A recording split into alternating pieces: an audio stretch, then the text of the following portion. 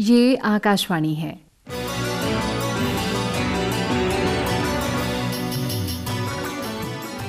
बदलती फिजाएं।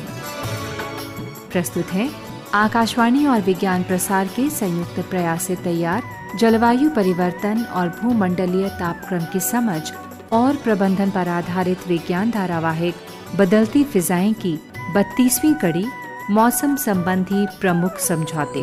बदलती फिजा में खुद को बदलिए, असर देखने को घर से निकलिए, सुबह की फिजा में तपिश भी मिलेगी, तपिश की लहर में खुद ही संभलिए, बदलती फिजा में खुद को बदलिए, असर देखने को घर से निकलिए।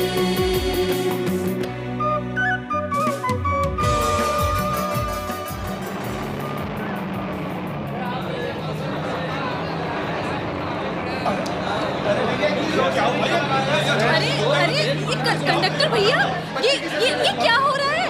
बस को दूसरे रास्ते पर क्यों मोड़ रहे हो? अरे मैं अस्पताल कैसे पहुंचूंगी? अरे ये सब क्या है? स्कूल की छुट्टी होने वाली है और मुझे अपनी बेटी को स्कूल से घर लाना है। तुम इस प्रकार बस का रूट कैसे बदल सकते हो? समझ में नहीं आता। अरे पता नहीं क्या करना है। अरे चुप! अरे यार, तुम मुझे बिना कारण ही दोषी करार दिए जा रहे। वो सामने खिड़की से बाहर देखो, सब समझ में आ जाएगा। उधर कुछ हुआ है भैया, ये देखो तो। पुलिस लोगों को हटाकर उस तरफ चारों से घेर रही है। अरे कंडक्टर, कुछ पता चला क्या हुआ? अरे वही तो देख रहा। पता चला है कि पास ही में किसी फैक्ट्री से गैस का रिसाव हुआ है। अरे उसने किसी गैस का नाम तो बताया होगा आपको? संजय, मैं जान गई हूँ, ये अमोनिया गैस है। बाकू, इससे लगता है कि किसी फैक्ट्री में अमोनिया गैस का रिसाव हुआ है। अगर जल्द ही इसे और अधिक फैलने से रोका नहीं गया तो ये खतरनाक हो सकती है। बिल्कुल, ये किसी बड़ी दुर्घटना का रूप ले सकती है। शुरू में इससे आंखों में जलन महसूस होती है और संजय पता है, उसके बाद गले और नाक में पीड़ा शुरू हो जाती है। अगर इसका प्रभाव लगातार बना रहे तो बहुत बड़ी दुर्घटना घट सकती है। अरे हाँ, अरे लोगों को अस्पताल में ले जाना पड़ सकता है। अरे शांत हो जाइए। बाकुल, तुम तो दहशत फैला रही हो भाई। देखिए, ये कोई बड़ी बात नहीं है। शीघ्र ही गैस के रिसाव को बंद कर दिया जाएगा और स्थिति नियंत्रण में आ जाएगी। शांत हो जाइए। संजय, आशावादी होना ठीक है, पर सदा ये सफल रहे ये भी जरूरी नहीं है। मैं कुछ समझा नहीं, तुम कहना क्या चाहती हो? मैं ये कहना चाहती हूँ कि लोगों की याददाश्त बहुत छोटी होती है। पिछले साल इसी प्रकार की घटना यहाँ हुई थी और जानते हो, 6 घंटे तक उस पर नियंत्रण नहीं पाया जा सका था। याद आया। वो जगह यहाँ से 1 किलोमीटर दूर है। और जानती हो, दूसरे दिन के सभी समाचार पत्र उस घटना से भरे पड़े थे। अच्छा संजय, अब बताओ, हमने उस घटना से क्या सीखा? क्या सीखा? कुछ नहीं। कुछ नहीं? हाँ, कुछ नहीं। एक बात बताओ, क्यों ना उद्योगों को रिहायशी क्षेत्रों से हटाकर दूर ले जाया जाए? मतलब ये कि अगर मेरे अधिकार में होता ना तो मैं तुरंत इन्हें बंद करवा देती। अरे सुनो, बहुत से गरीब लोगों की रोजी रोटी इन्हीं से चलती है। आप इनके बंद होने की बात कैसे कर सकते हो? हाँ, अरे लोग बाग भूखे मर जाएंगे।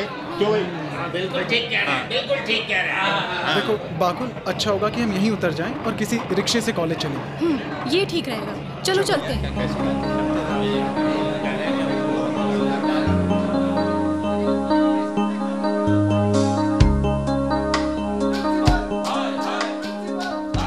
संजय, लगता है यहाँ भी कुछ गड़बड़ है। हाँ, देख, जिनको यहाँ नहीं होना चाहिए था वो छात्र भी दिख रहे हैं। बिल्कुल। हाँ, देख, हड़ताल, और वो भी अघोषित। बाकुल, एक काम कर, मुझे मालूम करने दे। हाँ। ओ वो देख, अंकित वहाँ गेट के पास खड़ा है। अरे अंकित, यहाँ। क्या हुआ अंकित? सब गेट पर क्यों खड़े हैं और ये क्लासेस क्यों नहीं लग रही? बहुत बड़ा घोटाला, ए बिग स्कैंडल। स्कैंडल? घोटाला? कौन सा घोटाला? ऐसा क्या हुआ है? अरे रसायन शास्त्र के प्रथम वर्ष के प्रश्न पत्र लीक हो गए हैं। क्या? आपको कैसे पता? अरे आज सुबह मेरे दोस्त सुहाकर के पास एक फोन आया था। फोन करने वाले ने सोचा कि वो प्रथम वर्ष का छात्र है। उसने 2000 रुपए में पूरे का पूरा प्रश्न पत्र बताने की बात कही। इतने से रुपयों में? हाँ। अरे फोन से सुहाकर को और जानने की इच्छा हुई। फिर उसने उससे जुबली हॉल के पास मिलने की बात कही। आप तो कह रहे हो कि सुहाकर ने उसको पैसे दिए हैं? हाँ, उसने उसे पैसे दिए और इसका उसने स्टिंग ऑपरेशन के तौर पर इस्तेमाल किया। Sting operation? हाँ, स्टिंग ऑपरेशन। उसने बातचीत रिकॉर्ड करने के लिए सारे समय अपना मोबाइल फोन रिकॉर्डिंग के लिए चालू रखा। ये सारी घटना उसके फोन में दर्ज हो गई। तो पता चला इस घटना के पीछे कौन है? अरे मुझे तो लगता है कंप्यूटर कक्ष से कोई है। उसे पकड़ने के लिए प्रयास जारी है। वैसे आज का दिन भी बड़ा अजीब दिन निकला। पहले अमोनिया गैस का रिसाव और उसके बाद प्रश्न पत्र का आउट हो जाना। बिल्कुल सही कह रहे हो संजय तुम। अच्छा संजय, अब क्या करना है? घर चले या कोई दूसरा काम है? देखो बाकुल, सबसे पहले पियेंगे हम एक कप कॉफी। दिमाग फ्रेश होने के बाद सोचते हैं कि आगे क्या करेंगे। क्यों भाई, फिर तो कहना पड़ेगा अपना बोनी दादा जिंदाबाद। बिल्कुल सही फरमाया। चलो।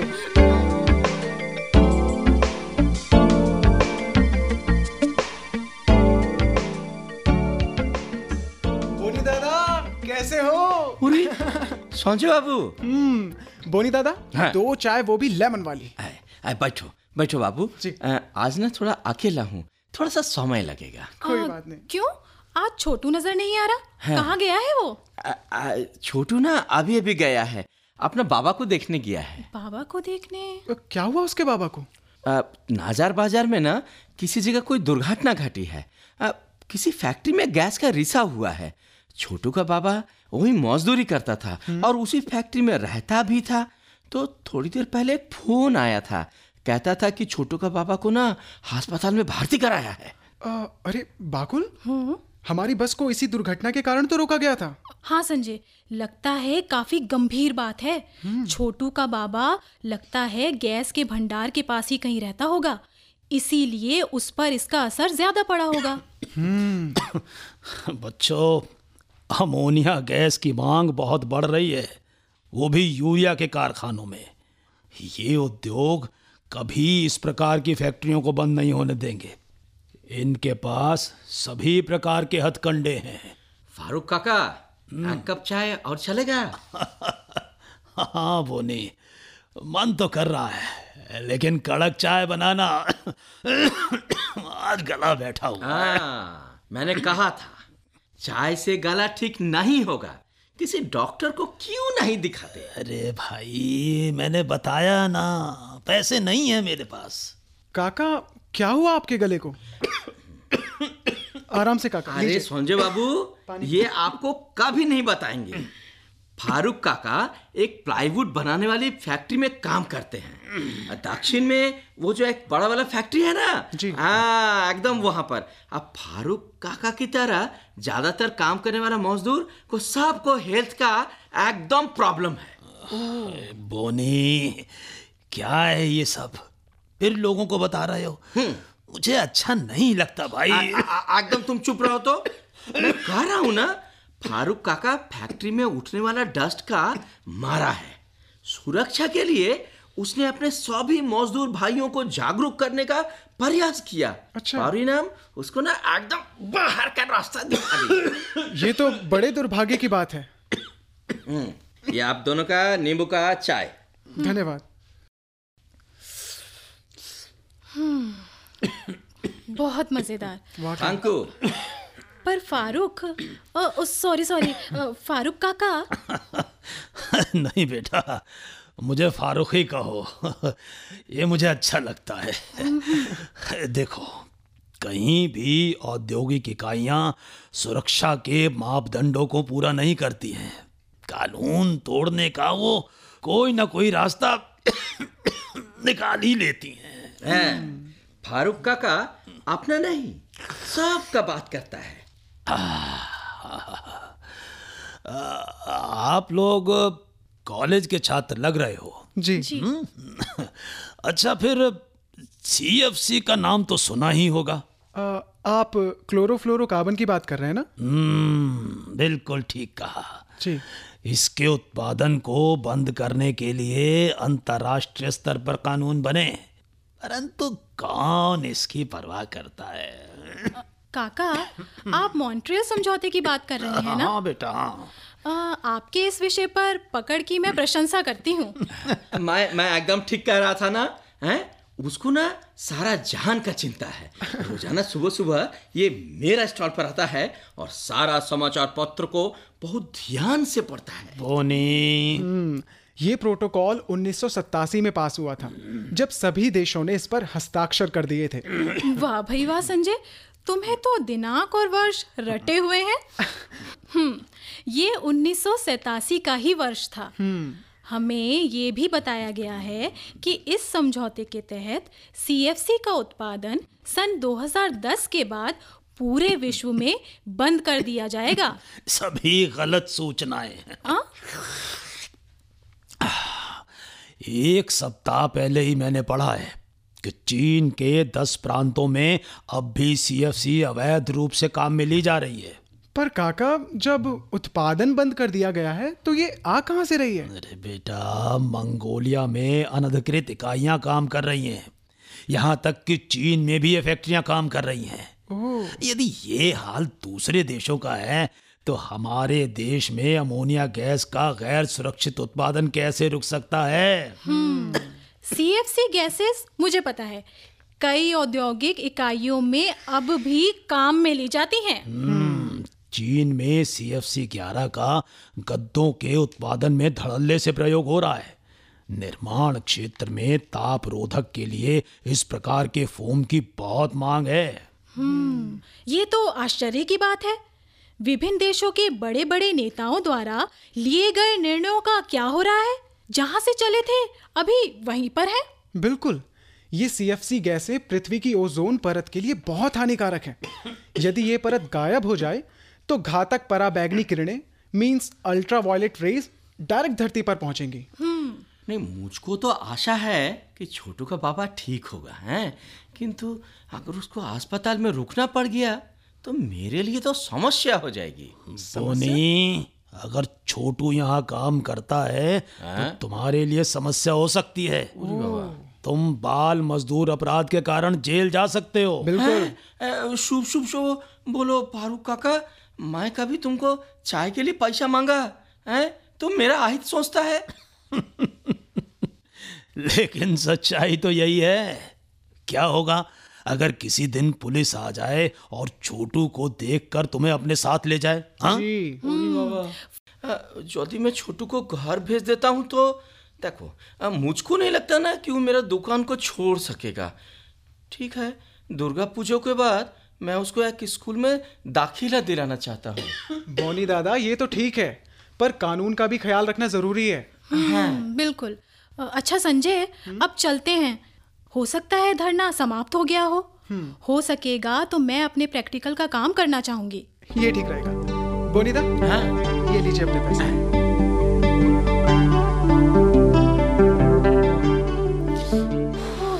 संजय, आज तो बहुत गर्मी है। सच में, देख मेरा रुमाल तो पसीने से गीला हो चुका है। वैसे इस समय इतनी गर्मी नहीं होनी चाहिए थी। जानती है, रात को भी पंखा पूरी स्पीड पर चलाना पड़ता है। और मेरी दादी क्या कहती है पता है तुझे? क्या कहती हैं? कहती हैं पहले कभी इतनी गर्मी नहीं पड़ती थी। अच्छा? जब शादी के बाद यहाँ आई थी तो उस समय कोलकाता का मौसम बहुत सुहावना होता था। अच्छी याददाश्त है तेरी दादी की। वो सही कहती हैं। मौसम विभाग भी यही कहता है कि दिन प्रतिदिन तापमान बढ़ रहा है। बाकुल सही भी है। वायुमंडल में कार्बन डाइऑक्साइड की मात्रा दिन प्रतिदिन बढ़ती जा रही है। बाकुल, कुछ याद है प्रोफेसर रक्षित का? क्यों, क्या हुआ उन्हें? अरे तुम तो भूल ही गई। याद करो 6 महीने पहले हुए सेमिनार के बारे में। सेमिनार, एक फिल्म दिखाई गई थी। हाँ, क्या नाम था? याद करो याद करो। अरे हाँ, याद आया, एन इनकन्वीनियंट ट्रुथ। बिल्कुल, यानी एक कड़वी सच्चाई। प्रोफेसर रक्षित ने पर्यावरण में हो रहे बदलावों के बारे में बताया था। सही कहा। वो दिसंबर के महीने में पोलैंड जाने के लिए कह रहे थे ना? वो कह रहे थे विश्व के विभिन्न प्रतिनिधियों की 24वीं बैठक आयोजित हो रही है, यानी कॉन्फ्रेंस ऑफ पार्टीज। अच्छा, तो अब चलें उनसे मिलने के लिए? बिल्कुल।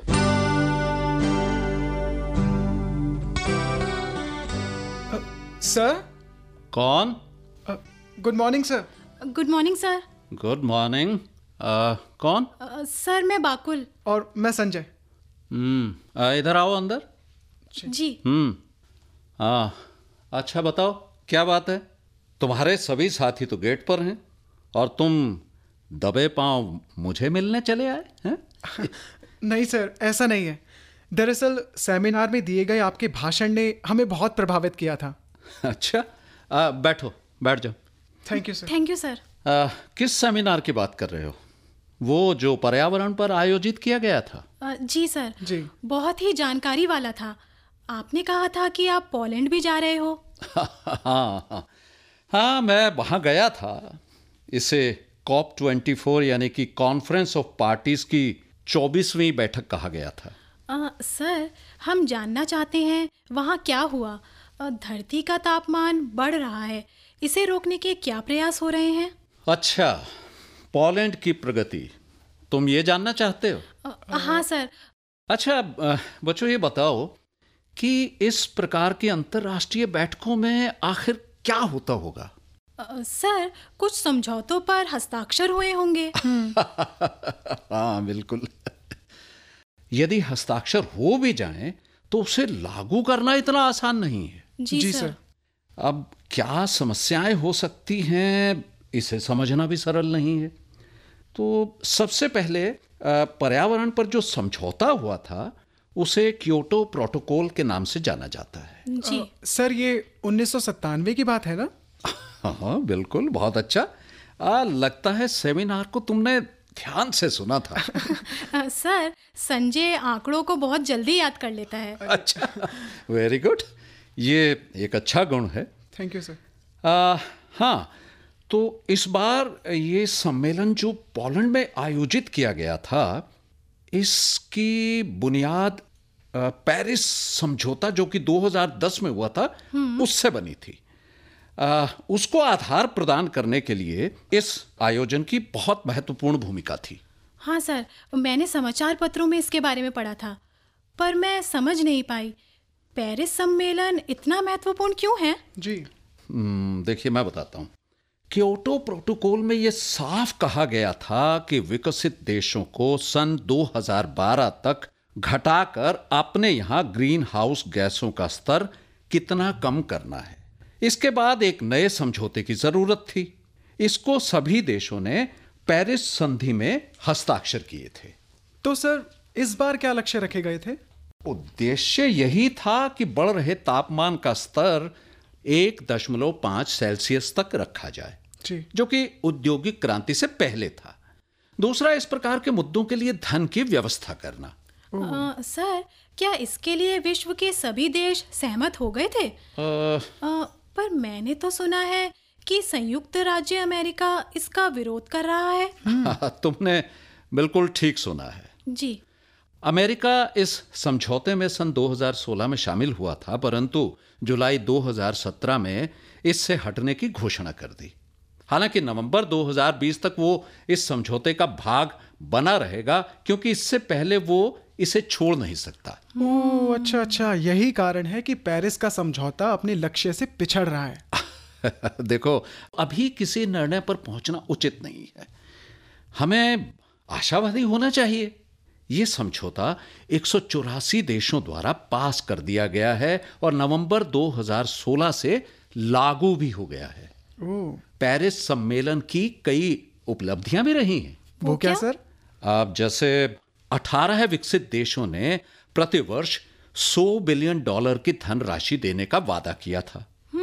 इस धन को गरीब देशों में पर्यावरण सुधार के काम में लगाया जाएगा और खुशी की बात यह है कि अभी तक $70 बिलियन जुटाए जा चुके हैं। 70 बिलियन? सर, मैं कुछ समझा नहीं। आज सुबह ही एक फैक्ट्री में अमोनिया गैस का रिसाव हुआ है। ज्यादातर लोग चाहते हैं कि इस प्रकार की औद्योगिक इकाइयों को बंद कर दिया जाए। हाँ सर, पर इनमें काम करने वाले लोगों का क्या होगा?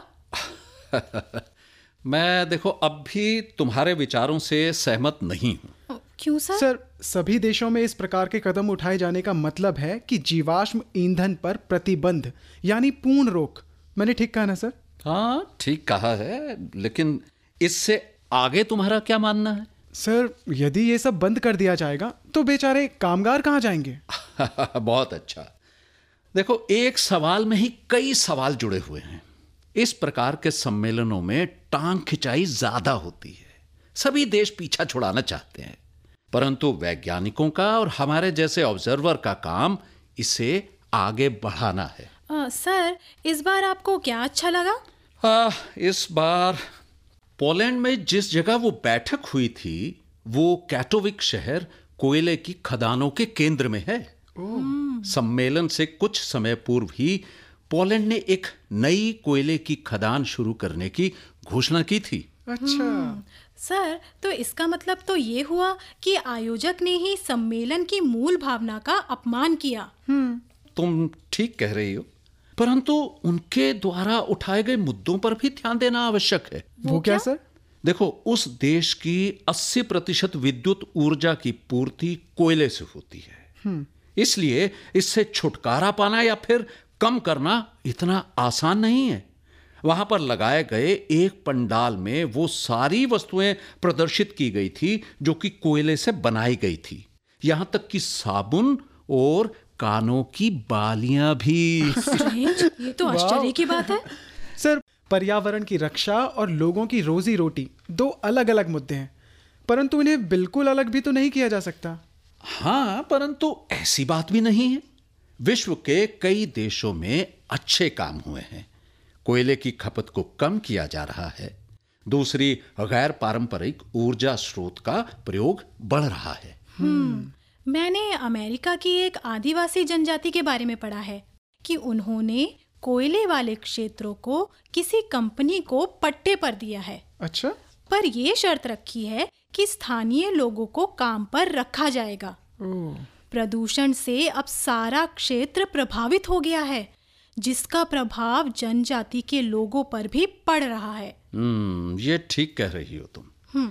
इसीलिए गैर सरकारी संस्थाएं आगे आ रही हैं, जिससे कि वो उनके लिए नए रोजगार के क्षेत्र उपलब्ध करवा सकें। देखो संजय जी, आशाएं सदैव बनी रहती हैं। बिल्कुल सर, और इस प्रकार के काम हमेशा प्रशंसनीय हैं। यस, बिल्कुल। बट सॉरी, देखिए अब तुम लोगों को जाना होगा। सर, हमसे कोई गलती हुई है क्या? अरे नहीं नहीं, ऐसा कुछ नहीं है। बात दरअसल ये है कि मैं इस सम्मेलन से संबंधित एक पुस्तक का संपादन कर रहा हूँ। अच्छा। और मुझे इसे अंतिम रूप देना है। आगे कभी मुझे तुमसे बात करके अच्छा लगेगा। तुम दोनों बहुत ही होनहार बच्चे हो। Thank you sir. सर, आपने इतनी सारी जानकारी दी, उसके लिए आपका बहुत बहुत धन्यवाद। जी सर। ओके सर, हम चलते हैं। अच्छा सर, हम जा रहे हैं। Okay okay. और सुनो सुनो। जी सर। जहां से आए हो उसी रास्ते से चुपचाप निकल जाना।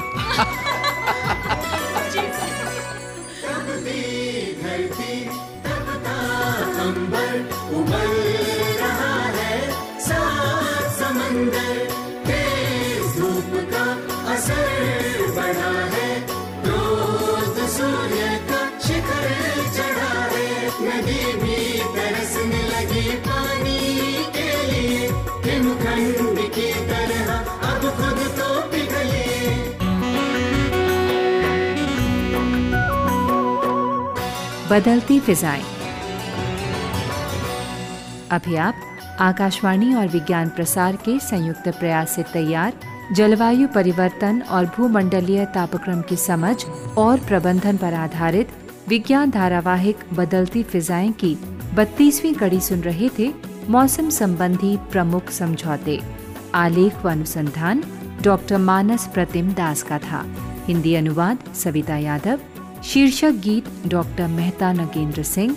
समन्वय डॉक्टर नकुल पराशर और डॉक्टर बीरेंद्र कुमार त्यागी। निर्देशन शरद शर्मा। प्रस्तुति सहायक नवीन कुमार। और इस कड़ी के प्रस्तुतकर्ता थे दिलीप झा। भाग लेने वाले कलाकार थे किशोर सहजानी, ऋषि उनियाल, शिखा वर्मा, विजय नाग्याल, सुनील लोहिया और संजय वर्मा। साथियों, अभी जाइए नहीं, अब समय है आपसे किए जाने वाले प्रश्नों का। हम आपसे 2 प्रश्न पूछेंगे और सही उत्तर भेजने वाले श्रोताओं को लकी ड्रॉ द्वारा निकाले गए परिणामों के आधार पर विज्ञान प्रसार द्वारा आकर्षक पुरस्कार दिए जाएंगे। हमारा आज का पहला प्रश्न है, अमोनिया की मांग किन कारखानों में अधिक है? और हमारा दूसरा प्रश्न है, CFC का मतलब क्या है? तो हमारा पता नोट करें। विज्ञान धारावाहिक बदलती फिजाएं द्वारा निदेशक विज्ञान प्रसार, A50 institutional area, sector 62, Noida 201309। आप अपने उत्तर हमें ईमेल द्वारा भी भेज सकते हैं। हमारा ईमेल पता है radio@vigyanprasar.gov.in। श्रोताओं, हमें इंतजार रहेगा आपके पत्रों का। जवाबों के साथ अपना पूरा नाम, पता, आयु, व्यवसाय जरूर लिखें। यदि विज्ञान क्लब से जुड़े हैं तो कुल सदस्यों की संख्या लिखना ना भूलें। हाँ, अगर आपके मन में कोई प्रश्न या जिज्ञासा हो तो वो भी जरूर लिख भेजिएगा। धारावाहिक बदलती फिजाएं की अगली कड़ी आप अगले सप्ताह इसी दिन और इसी समय सुनेंगे। नमस्कार।